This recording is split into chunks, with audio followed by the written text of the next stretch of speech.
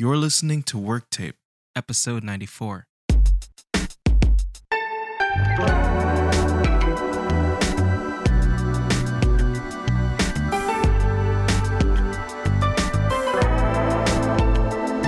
to another edition of the Work Tape podcast. It is your boy, Money Mitchell.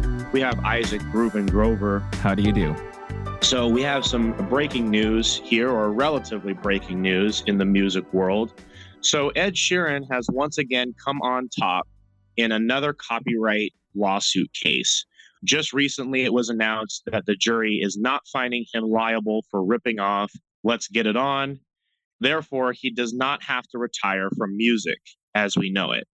Sheeran stated pretty boldly that if he was to have lost this case in really any capacity, that he was going to withdraw from music entirely, with many folks being on the side of him, but some people kind of joking that maybe it wasn't going to be that much of a loss considering Sheeran's music. But even for someone such as myself, who, I'm going to be really honest, I have not been the biggest fan of Sheeran's last couple albums. Even I sided with him in this particular case. I think that the fact that this case even happened off of basically a chord progression, I think is kind of awful. And the fact that it went this far to court off of a chord progression, which is something that really cannot be trademarked.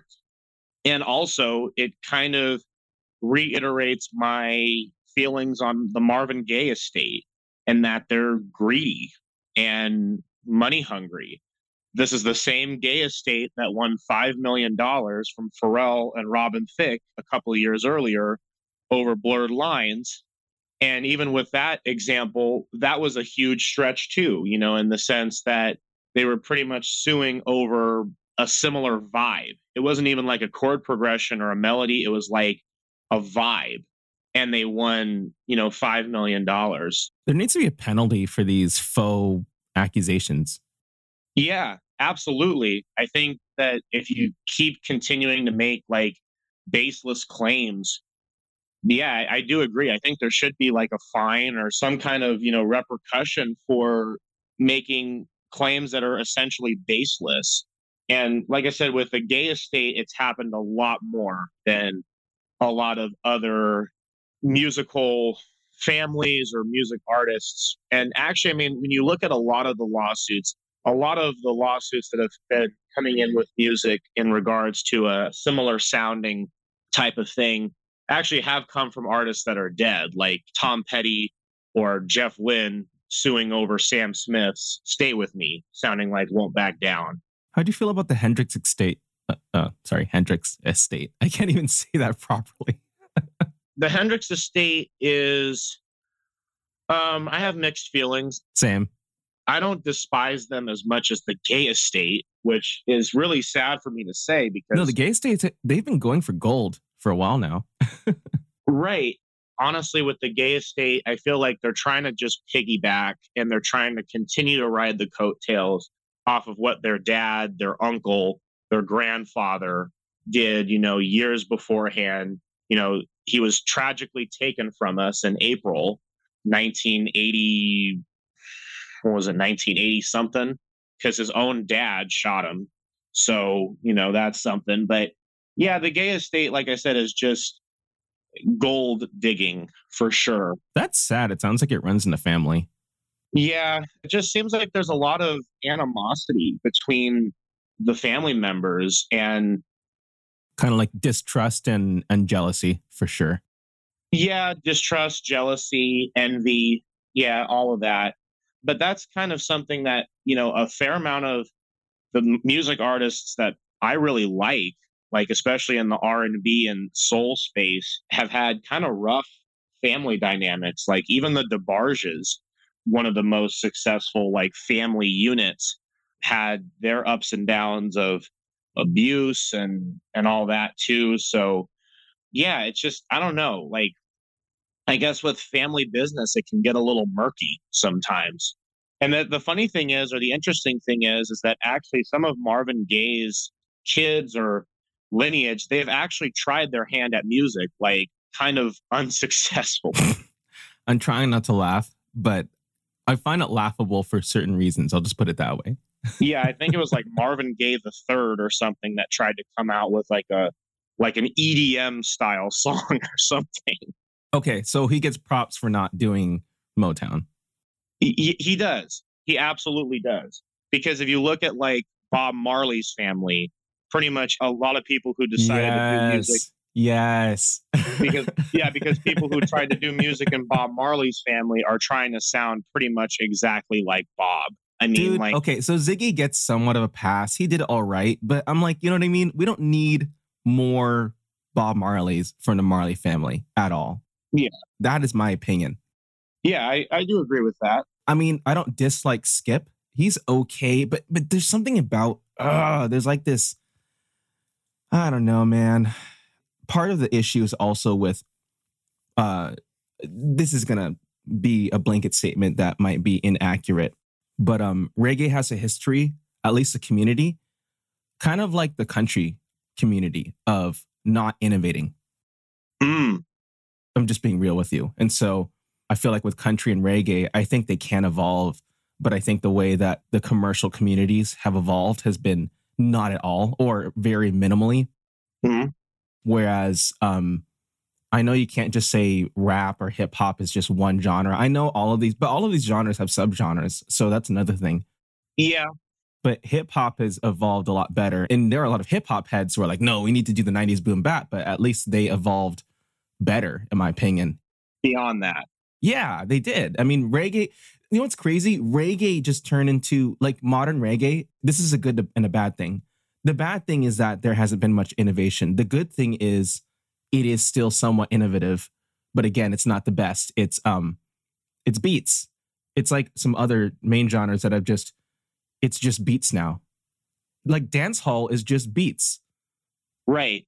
It's a little stagnant, I think, is kind of what I think you're getting at. It's like it went up to a point and then it didn't really continue to evolve past said point. And then a lot of the modern examples, a lot of times it's reggae influence, but it's not necessarily something that's actually pushing reggae forward. Exactly. You know, because for example, reggaeton. Same thing. Or so reggaeton, and another one is it's at the tip of my tongue. It's Afrobeat. Afrobeat, yes. The same thing. And it's crazy because I do this too. I create those beats as well. I enjoy it. Oh yeah, I love it. But I'm also depressed inside that I'm like, wow, like all of these genres, you know, that we're like, if you listen to Afrobeat, you listen to reggae, you listen to reggaeton, if you listen to a lot of these genres back in at least even the 80s, let's even go back to the 80s, not even the 70s, because I like that. That's like the golden age for reggae. But 80s, all of these genres existed, as well as dance hall. And dance hall was different from roots reggae. Yes. But now you got the word reggae, which that's vague.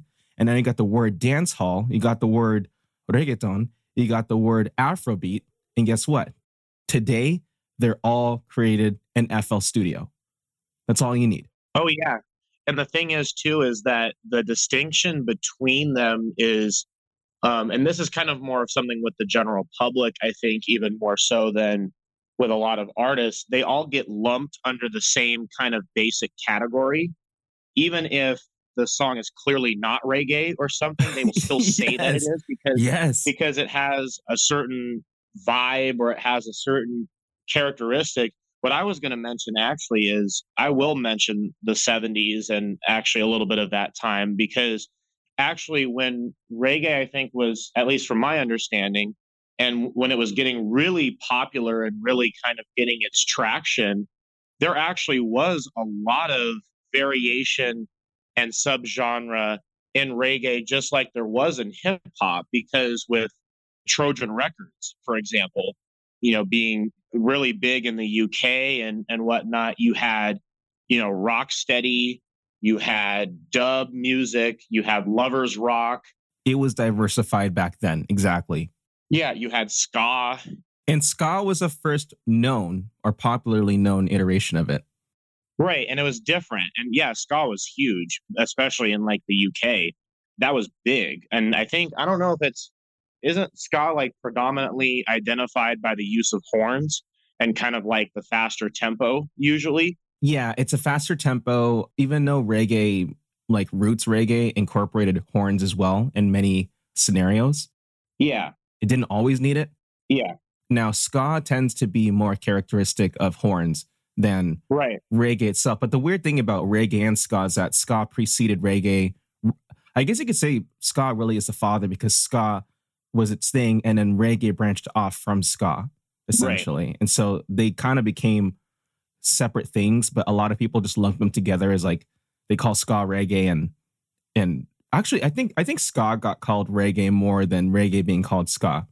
Yes, I would say so. Yeah.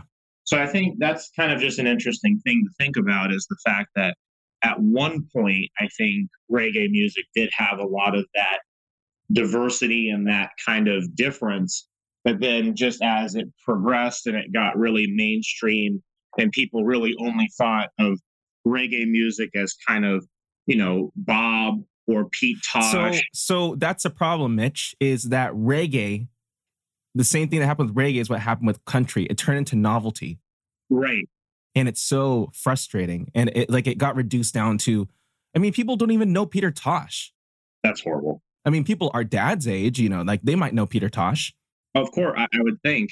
But people today do not know Peter Tosh unless they like listen to the genre and understand it. So it's a shame what happened with reggae. It turned into like this novelty thing. It like, oh, it's Bob Marley, his face. Oh, that's the face of reggae, which in a popular sense, of course it was. But Yeah. in a stylistic sense, I mean, Bob Marley was such a small sliver of that. Well, and Bob didn't even do reggae his entire career. Bob started doing folk music. Yes, and he did not invent it, contrary to popular belief. He did not invent it. Right. And the thing about reggae being a novelty, let me just tell you this. When Eddie Murphy starts doing it, or when Snoop Dogg starts doing it, then you know it's a novelty. I kid you not. Eddie Murphy put out some reggae music. I kid you not. Go on YouTube right now, look up Eddie Murphy reggae, and you can find Eddie Murphy. Yes, that Eddie Murphy singing reggae music. Anyone can do this. I think I remember listening to that forever ago, dude.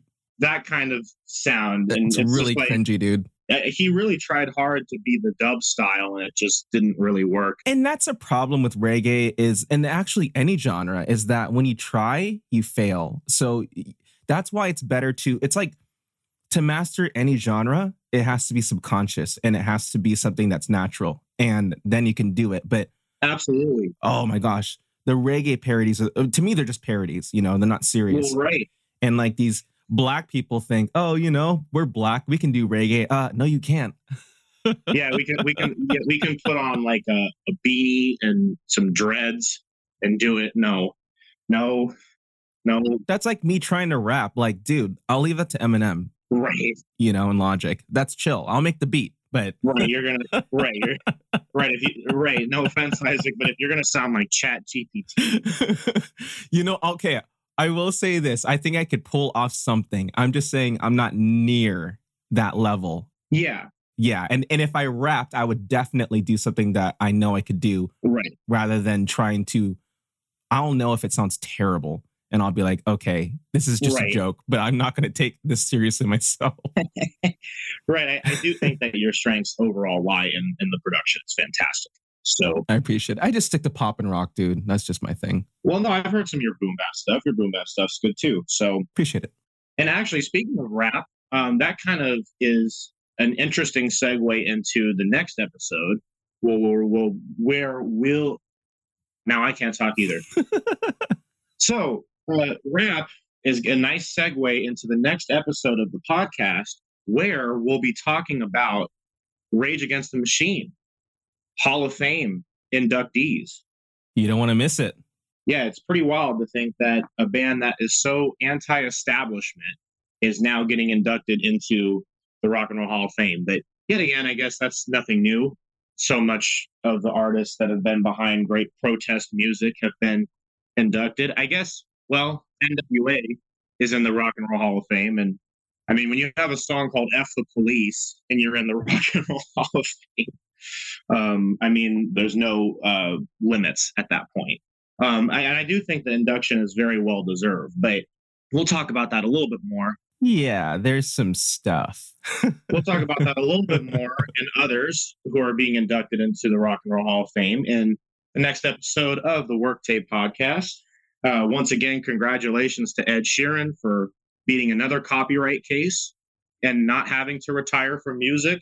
I know some people collectively are groaning that he's not retiring from music now. No, this is a win for all of us, to be honest. It really is, because you know that the case is majorly screwed up if independent artists or artists that are like avant-garde, who are the complete antithesis of what Ed Sheeran is, are siding with him. Yeah, that's how he started. He kind of started pretty indie. Yeah, and I do think that him winning the case does restore my faith in humanity, and it restores my faith in the art of music being able to survive, because I do think that if the case would have gone the other way, it would have set an awful precedent for music moving forward. And to be honest with you, if it went the other way, which thank God it did not, as I kind of thought, because I'm like, there's no way you can copyright a chord progression. And that was the main argument. And that's what ended up really settling it, was the fact that that wasn't even Marvin Gaye's progression. It wasn't even like Marvin Gaye and Ed Townsend came up with that progression themselves. That progression had been in circulation long before they decided to record Let's Get It On. That's what ended up being the difference, ultimately. And just for those who want to know, the real things in terms of music that hold up in a court of law are lyric and melody. You can't trademark or copyright drum patterns. You can't copyright or trademark chord progressions. Otherwise, the whole of the 90s pop punk community would have been screwed from the start. Yeah. Travis Barker would be rolling right now. Travis Barker would be billionaire if he was able to trademark so much of those pop punk drums he did in the 2000s. Yeah. And then the revival music of the 2020s with the pop punk revival, he would be a billionaire. But the other boys would have had to change their chord progressions because they're pretty derivative. And Travis Barker is already rich. He just would have been even more rich. Like, it's just crazy. But no, I think that overall, it's actually one of the better pieces of music news that I've heard. Same. That, we're going to be able to keep using chord progressions that we like and that have been used by other artists, and not have to worry about, or have to worry less about, getting sued over them. And so I think that's great. But stay tuned for the next episode of the Work Tape Podcast, where we'll once again be talking about the recent inductions of the Rock and Roll Hall of Fame, most notably Rage Against the Machine, but there's countless others that we can discuss as well. It's your boy, Money Mitchell, Isaac Reuben Grover. Stay hydrated. Peace.